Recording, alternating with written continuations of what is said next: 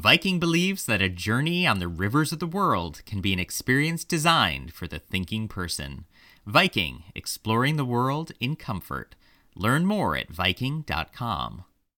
Learn how to plan, invest, and live smarter with the Raymond James For What It's Worth podcast. Featuring insights from leading professionals, you'll get the latest in wealth management, market commentary, and engaging research. Listen today at raymondjames.com/podcast.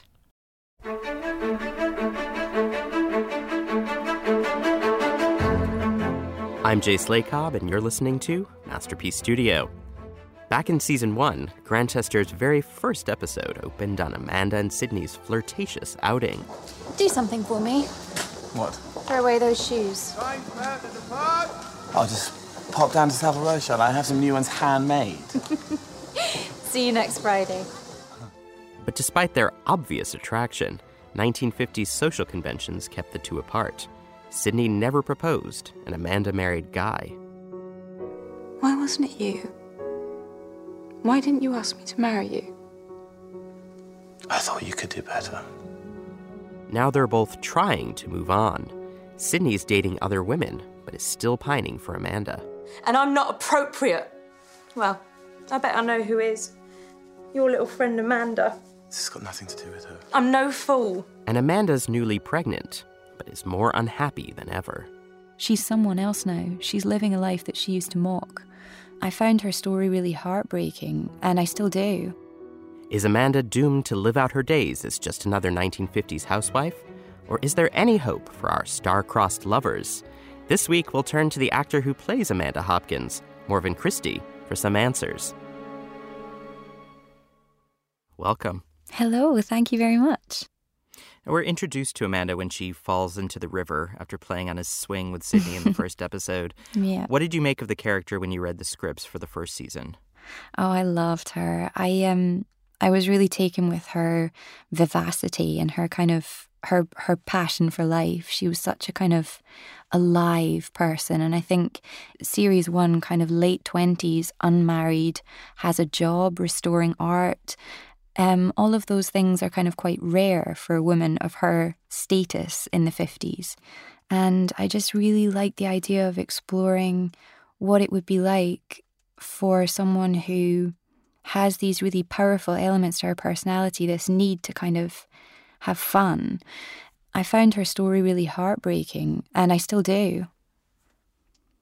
In season 1, there was a sort of distinct aura of Audrey Hepburn to Amanda Hopkins, née Kendall. Yes. Was Hepburn an influence on how you chose to play the role at all? Yes, absolutely. She was who I pictured when I read the first script. It was just something about that freedom that Hepburn had, particularly in Roman Holiday, this girl that would run around in bare feet and just sort of buck convention in that way and do it quite innocently. And so that was definitely, for me, a really clear influence. And when I got together with the costume and makeup departments, that was also the image that they had in mind. So it all kind of came together really organically. And I think for me, that came out of being a massive fan of her work. Now, in the second season, Amanda is married and living in London. What keeps her heading back to the village of Grantchester on a regular basis? When Amanda married Guy, there was all this promise of she would be able to continue working at the gallery and a sort of expectation that she would continue to live quite a vibrant life. And in reality, that's not what's happened. She's incredibly lonely and isolated. She's at home in the house by herself all day long while he's out on business trips and working. And yeah, I think going back to Grantchester and being able to be around Sydney and in that environment, I think just makes her feel like her old self. I love the friendship between Amanda and Sydney, one that is rooted in their deep feelings for one another. What do you make of their rapport, particularly at a time when men and women weren't permitted to just be friends? Yeah, it's fascinating, isn't it? I think one of the things that really appealed to me about that relationship way back before we began series 1 was that it felt like both of them were most themselves when they were with each other. Next week, go to the theatre. Toffee apples. We'll have toffee apples. Toffee apples. I don't mind bugs. they share a sense of humour and a sense of playfulness and just seem to be able to accept each other exactly where they are. Now, Guy Hopkins would seem to be the polar opposite of Sidney Chambers. He's sort of cold, aloof, he's uncaring, and married life has not turned out at all how Amanda expected. Do you think that she regrets marrying Guy, or was that the only option available to her at the time? I think at the time it was absolutely the only option available to her. I think had Sidney ever actually tried to have a relationship with Amanda in that way, she certainly would have gone for it. But I think that within the conventions of that society, the idea of her marrying a parish vicar would be unheard of. That's not to say Amanda wouldn't have done it. I think that she would have, but everybody involved would have needed to be completely committed to that thing. And Sidney was going through his own journey and not ready to do that, I think, until it was too late. So I think Amanda probably regretted the fact that she was marrying Guy before the wedding even took place. I think she felt very trapped and just a great sense of obligation towards her family. I think she does become the embodiment of dissatisfaction seen in so many women in the 1950s. Absolutely. Who were trapped by convention and circumstance. Yeah. I mean, is that the realization that Amanda has had about life and her life? Yeah, I think that she is now, at the point that we find her in season 2, she is now living a life that she doesn't recognise and feels utterly trapped in it, because I think that's another truth about that period, that women didn't have choices in the way that we have choices now. If something isn't working out, you can't walk away from it in the same way that a modern woman could. But yeah, I think certainly since the wedding's taken place, every fear that she had has been realised, and she is in fact living exactly the life that she had always wanted to avoid. Turning our attention to episode 4, in this week's episode, we see just how bad things are for Amanda and Guy at Jennifer's party. He's actually physically rough with her. How dire are things between the couple at this point? I think things between them are fairly bad. I think as soon as the marriage took place, Guy went back to living his life, going off on business trips. There's implications that he's having affairs elsewhere, and she is at home by herself, unable to rely on any of the things that she used to have in her life just to make her feel like herself. And within that, she seems to have lost the ability to speak up for herself too. So as he's become sterner, she's become quieter. Guy just treats her like a belonging now. There's just expectations on her, and she's just a kind of extension of him. She's lost her own identity. So, Jen, how is it? Really long hours. I've got this huge pile of books to get through. Phone rings every 5 minutes. 7, really. How many weeks holiday do you get? 2. Me too. Don't know what to do with it when it comes. How are the men? All right so far, mostly married. One of the things I loved about this week's episode is that she does seem so, as you said, isolated, so out of place at the party. She becomes caught in a conversation between Jennifer and Margaret about work. Yeah. And it becomes very apparent that she has no contribution. What does the loss of her career mean for Amanda, and can she find meaning again now that she's realized that she's sort of stuck with Guy? I think for Amanda, her career was huge. I think she loves art, and I think it's very difficult for anyone, regardless of the time period. I think it's very difficult for anyone who's lost the thing that makes them feel like they contribute to the world. And Amanda, by this point, doesn't feel like she's contributing anything to the world. The loss of her career is massive for her, but I think that the ramifications are that she no longer knows how to communicate with the people that she used to communicate with, because she doesn't know who she is anymore. She's someone else now. She's living a life that she used to mock. I've taken to drinking martinis. I'm like Dorothy Parker, only without the wit. Or the hair. It's not even 11. Never mix, never worry. I learned that from you. I don't think she sees any way of being able to live where she is and how she is. So she's just kind of drinking martinis at 11 in the morning and trying to get through the day. Now, she says of marriage in this episode, quote, "Someone who's always there for you, knows your thoughts before you know them yourself, laughs at your jokes, listens to your stupidities, lightens your sorrows." But that's her relationship with Sydney, no? Yes, correct, yeah. I think that you're never more aware of what a perfect relationship is until you're in one that's completely the opposite. So she has none of that with Guy. He's not interested in her, or even in sharing his life with her, even in telling her about his day. There's just an absolute silence. Yes, she's absolutely talking about Sydney. She says that she can see Margaret as a vicar's wife. What do you think Amanda actually makes of her competition? I think she's very aware that Margaret is a brilliant match for Sydney, and I think that terrifies her. I think Margaret is exactly the kind of woman that Amanda would be friends with. And I think, with Hildegard, it was different. They were so different that it was kind of easier for Amanda in a sense, because it's like, okay, so he's suited to this kind of woman, this quiet woman, this, someone who's not as much of a handful maybe as I am. Whereas when Margaret comes along, it's almost like she can see exactly why her and Sydney are the perfect couple, because Margaret's this awesome, funny, brave, independent, smart, sassy woman. And she's now this kind of numb, sort of lost person. I think she absolutely thinks that Margaret and Sydney make an amazing couple. I think it's terrifying for her. I mean, she's a ghost now, essentially. Absolutely, she's a ghost, yeah. Before this next question, a brief word from our sponsors.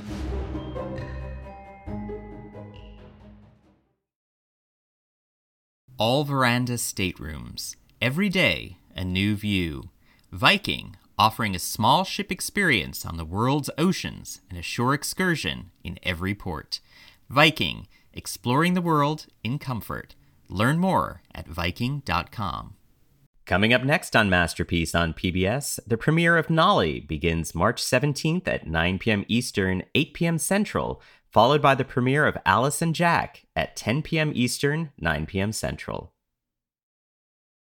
Now, when Sydney confronts her about the shoplifting incident, Amanda tries to play it off as a quote, silly mistake. But is Amanda's shoplifting a deeper cry for help or something else altogether? I think she wants to feel things. I think she wants to feel a rush of being alive, and the shoplifting, I mean, she ends up in the police station with Geordie, and it's kind of a cry for help, I guess. But I think that's the part that she's unaware of. I think what she's aware of is wanting to feel something other than dead, other than numb, other than wasted. I think she just wants to feel the sensation of being alive, even if it's doing something she shouldn't be doing. In the past, Amanda's been presented as being a sort of perfect debutante. She's almost idealized. Were you surprised by the shoplifting scene this season? I loved it. I loved it. I think it just said so much about what had been taken from her, that she was almost trying to steal back an identity, like steal back a place in the world, because she had one before. She existed. She was quite a distinct character and happy. Now, in this episode as well, Amanda confesses to Sydney that she's pregnant with Guy's child and says it's, quote, too late for the two of them. Is she being honest here, or is it more that she's trapped by all of these circumstances and that there is no possible future for Amanda and Sydney now? She is pregnant, and it's 1953, and, I think even in 2016, if you're pregnant with your husband's child, you're not sort of in a position to jump off with this old love that finally comes back and says, let's be together. I think she is utterly bereft at her situation. So when she says it's too late for her, it's too late for him, it's too late for them, it's too late to live, it's too late for everything. It's sad. In an interview last year, you said, quote, I think it's kind of heartbreaking that women have never seen a reflection of themselves in film or on television. Where does Amanda Hopkins fit into that statement, and is she a cautionary tale in some way?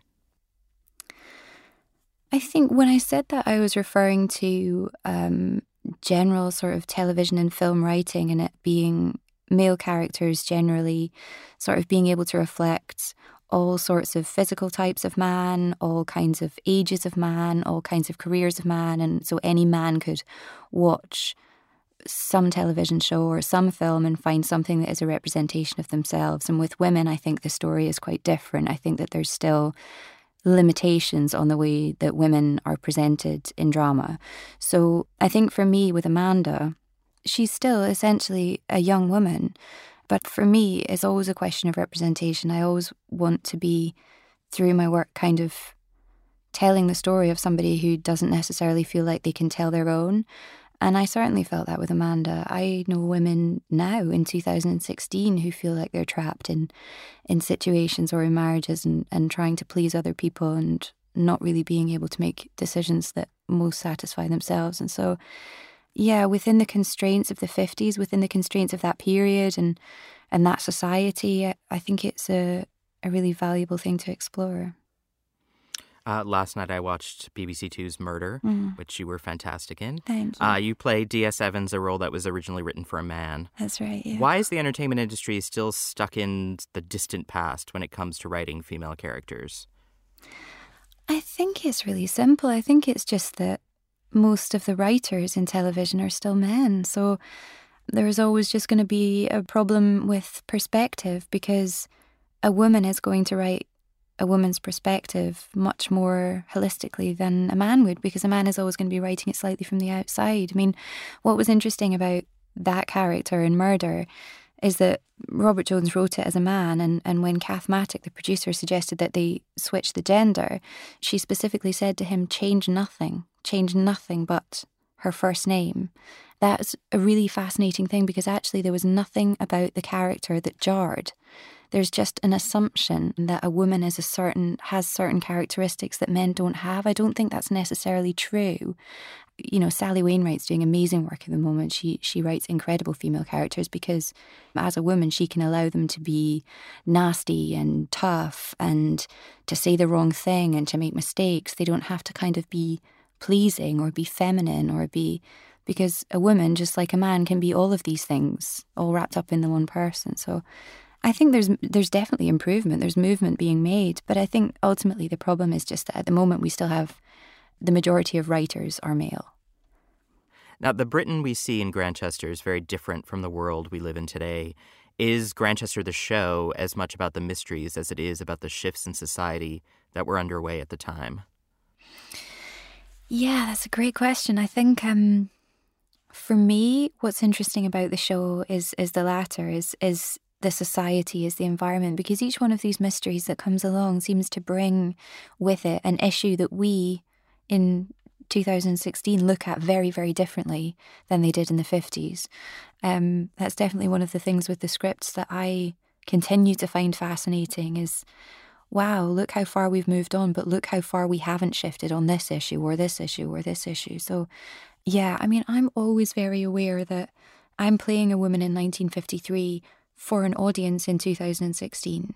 So I'm looking at, as we all are, at their situation with modern eyes. And as one of the things I love the most about Amanda is examining what would it be like if I, right now, ended up in that kind of situation. How would I feel? So, yeah, that continues to be a really big part of playing that character for me and feeling like I can, I don't know, make some sort of political comment of my own through telling her story. Now, Daisy Coulam, of course, wrote all of the scripts in the first season of Grantchester. She did. How important was her perspective in terms of developing Amanda? Massive. Daisy is a wonderful human being.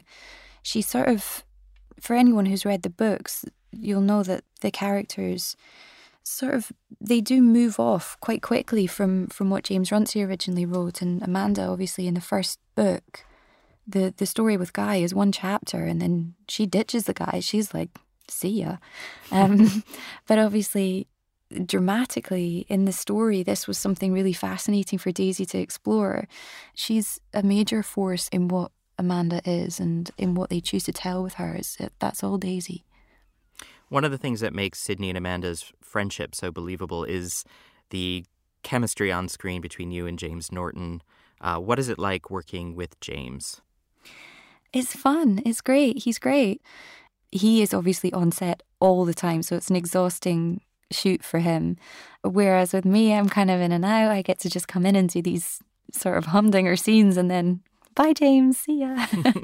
Well, he, gets thrown in a river by Robson Green. So I love working with him. I think, and I think the scenes between Sydney and Amanda, for me, are always the ones that where the writing just is so beautiful and so soulful, and so it's great.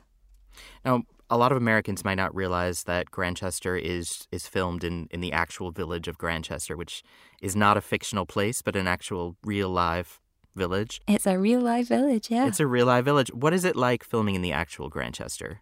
It's wonderful. We actually shoot quite a lot of the interiors in London, in and around London.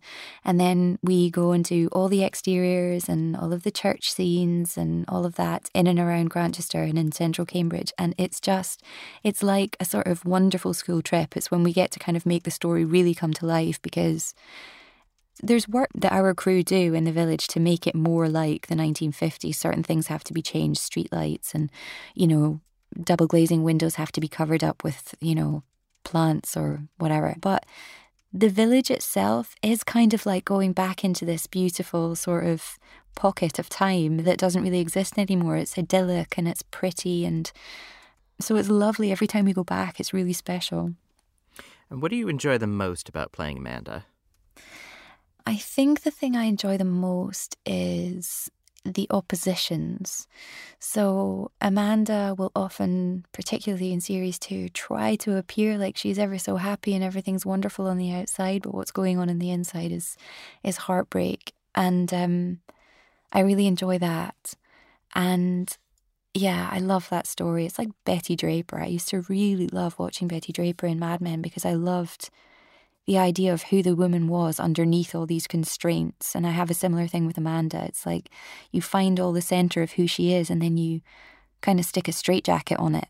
And it's what manages to seep out and what doesn't. That's the fascinating thing for me as an actor. See, I knew I liked you. You like Betty Draper. I love Betty Draper. She was Audrey Hepburn was my season 1 reference and Betty Draper was my season 2. That makes so much sense, though. Yeah. Now, peel back the curtain a little bit. Are there any humorous behind-the-scenes stories to share from making the last 2 seasons? Oh, God, so many. But on the spot to remember one, gosh, that's really tricky. I think that James and Robson went on set together.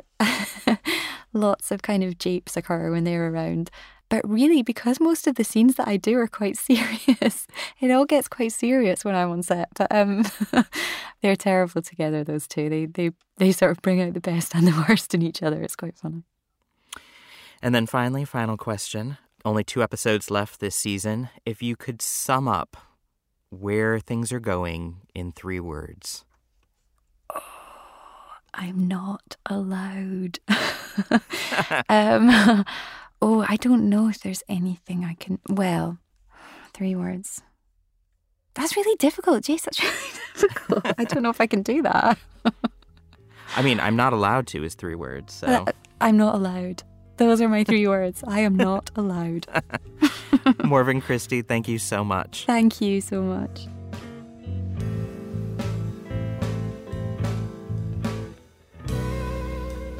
Only 2 episodes of Season 2 of Grantchester remain.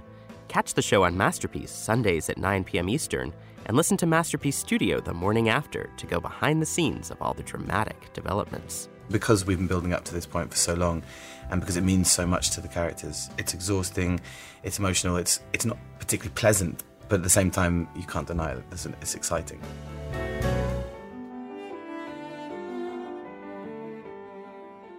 Masterpiece Studio is hosted by me, Jace Lacob, and produced by Nick Anderson. Alicia Baitup is our editor. Suzanne Simpson is our executive producer. The executive producer of Masterpiece is Rebecca Eaton. Sponsors for Masterpiece on PBS are Viking Cruises and the Masterpiece Trust.